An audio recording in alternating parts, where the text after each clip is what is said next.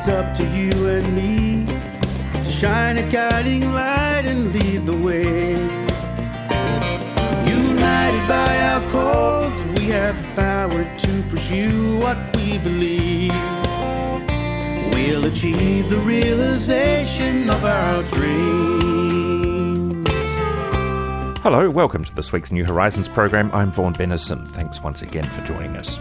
A few weeks ago was held the Roundtable on Information Access for People with a Print Disability. One of the feature presentations at that conference was given by Emma Bennison, CEO of Blind Citizens Australia. This week we bring you the first of a two-part series featuring that presentation. Today, I want to talk to you about audio description and a bit about where we've been and where we're going in terms of audio description on Australian television. But before I do that, I just wanted to, let you know my history of advocacy in relation to audio description. I have been involved with Blind Citizens Australia's campaign for over 10 years now, but also prior to that even was very involved and still am to some extent quite involved in advocacy around live audio description through my previous roles with Arts Access Australia. So I have been around this space for quite a long time, and I guess that's why I'm speaking to you today, but also on behalf of the whole of the blindness sector, and I'll talk a bit more about that. There are many, many organisations who've contributed to us winning the 25-year battle to get audio description on Australian television. It's not Blind Citizens Australia's win alone by any means. So I am essentially representing a range of organisations in this presentation today. So in terms of what I want to talk about today, I want to provide a bit of an overview on how AD is being implemented on Australian television today, and to particularly demonstrate its impact on people who are blind or vision impaired. I want to share a brief history of how the Australian blindness sector won the battle to get audio description on Australia's public broadcasters, and to reflect a bit on what still needs to be done.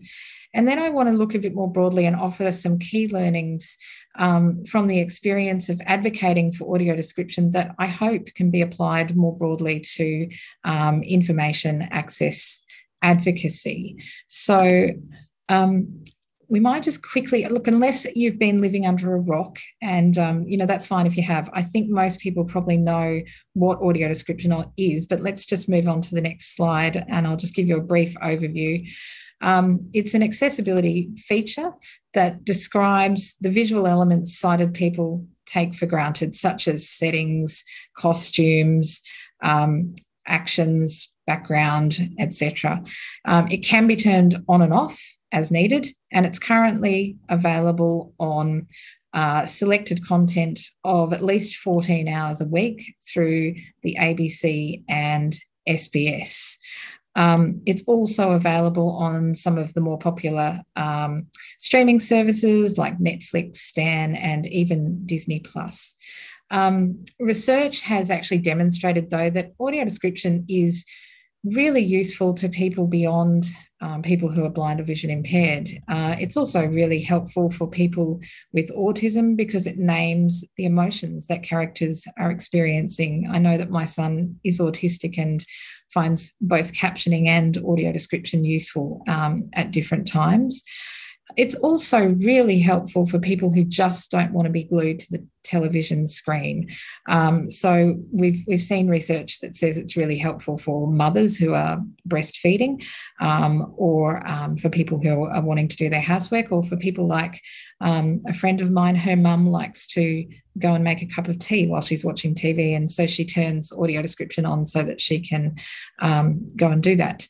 So let's move to the next slide, which is a reflection from one of our members whose name is Dawn, about what audio description means to her, because it really strikes me that I can sit here as someone who's been around this space for a long time and talk about it till I'm blue in the face, but it's really much more helpful for you to hear it from people who are actually experiencing it and who maybe haven't been directly involved in the campaign. So let's hear from Dawn. The audio description has made such a difference to the way I can watch it. I can watch what shows I want to watch and not have to worry about somebody describing it to me who mightn't even want to watch the show. And I've just really enjoyed being able to sit there and know exactly what's going on.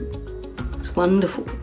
It really has been quite a long battle, and there are many people in this virtual room who have been in the battle for much longer than I have. It's been around 25 years, and I think it's really been, I guess, a battle that has been fought on a range of fronts. But it really started in Australia back in the 1990s when Blind Citizens Australia released a report which was entitled When a Word is Worth 1,000 Pictures. And that was a research report that really demonstrated the impact of audio description comprehensively, probably in Australia, at least for the first time. And so although at that time BCA and other organisations in Australia and overseas were making really strong arguments about the benefits of audio description, many people sort of viewed it as something that was nice to have. It was a bit of an add-on. I think that was where we started. Then I call this Act 2. There were 3 game changers that I think came along. There were probably more, but these are just 3 that I've chosen to focus on. One was that the United Nations Convention on the Rights of Persons with Disability came into force in 2008, and it gave people who are blind or vision impaired and people with disability more generally even more focus and ammunition to fight for what they wanted and to fight for their rights. And in fact, Article 30 of that convention specifically references the right of people with disability to take part on an equal basis with others in cultural activities, and it commits specifically to taking appropriate measures to ensure that television is accessible. So that was a really important step forward. The second thing I think that happened was that technology improved and audio description became much more prevalent. It was trialled on the ABC's iView service, and it became later available on streaming services like Netflix. So people who needed it, at least, were suddenly becoming much more aware of it, and it was becoming more available to us than it had been previously. And so, when, for example, the ABC iView trial was taken away from us, I remember, and I know I wasn't alone because I read it. I read these sorts of accounts in a report that Vision Australia commissioned at the time, that I felt like I didn't want to watch TV anymore because I'd gotten used to having audio description and then it was taken away. It was almost worse than not having had it at all. So I think that really changed people's perspectives, and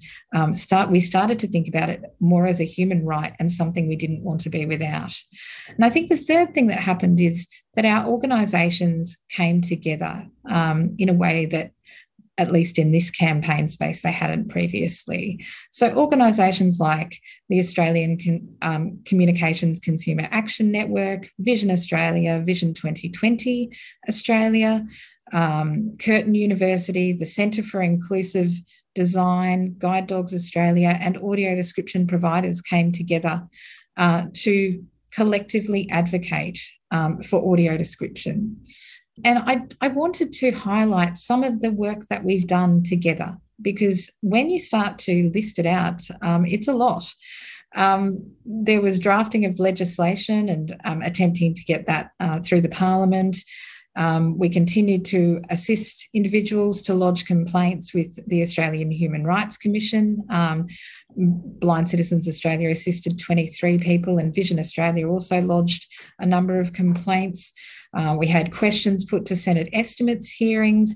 We shared stories in the media, galvanised people who are blind or vision impaired in the broader community to spread the word about audio description to their members of parliament using Blind Citizens Australia's TV for All campaign website.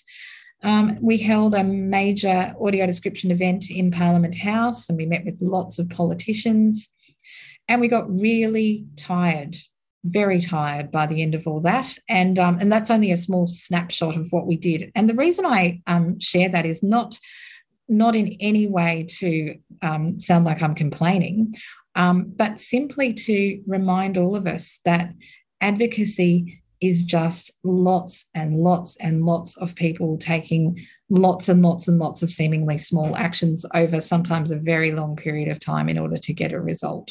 And this is now another reflection from another of our members, Anna, and I need to, in the name of transparency, let you know that Anna is also a member of my team, but I really felt that what she had to say was worth hearing, so I hope you agree. I didn't know how much value audio description would bring to my life until I experienced it. For so many years, I have made do with the small amounts I could see on screen, not realising I was missing out on important details. Family and friends can be great at describing snippets here and there or reading on-screen text, but they shouldn't have to, and they're not always around to do so. In particular, audio description means I can access shows in other languages that previously wouldn't have even been an option for me because of the subtitles.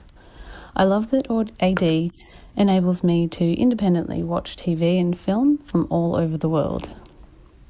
Up until recently, I'd all but given up on Australian television because all the audio described content was coming out of the UK and the US. So I hope that the ABC and SBS continue to expand on the great work that they're doing and that other broadcasters follow suit. Anna Briggs there, ending the first part on the session on audio description given at the recently held Roundtable on Information Access for People with a Print Disability.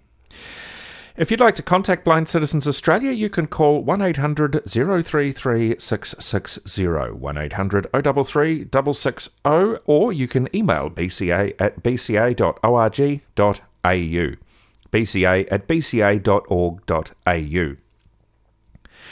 As we reach the end of the financial year, a timely reminder that Blind Citizens Australia relies heavily on donations from the community. You could join the BCA Backers program and give a little bit each month to keep the work of BCA alive, or you can make a one-off donation. If you'd like to know more about donating to BCA, you can look at the BCA website, bca.org.au, or you could ask a staff member if you ring the organisation. The BCA website has a huge amount of information available on issues affecting people who are blind or vision impaired. If you'd like to know more, have a look at the website. There's the latest edition of Blind Citizens News. That's also available on a podcast. You can search in your podcast app of choice for Blind Citizens News if you're interested. There's also information about the blind pension, other Centrelink benefits, all sorts of weird and wonderful things you can find on the website. So have a look. You'll have heard recently in New Horizons about Blind Citizens Australia policy positions affecting people who are blind or vision impaired. Again, you can find information on the website. If you want to subscribe to the New Horizons podcast and haven't already, you can search for Blind Citizens Australia in your podcast app of choice. You could look for New Horizons as well, but there's quite a number of programs called New Horizons that come up when you do that. So my suggestion is that you look for Blind Citizens Australia. If you'd like to provide feedback on New Horizons, you can contact me. new.horizons@bca.org.au is the email address. new.horizons@bca.org.au. I hope you have a wonderful week. I'll talk to you again next week. We'll achieve the realization of our dreams.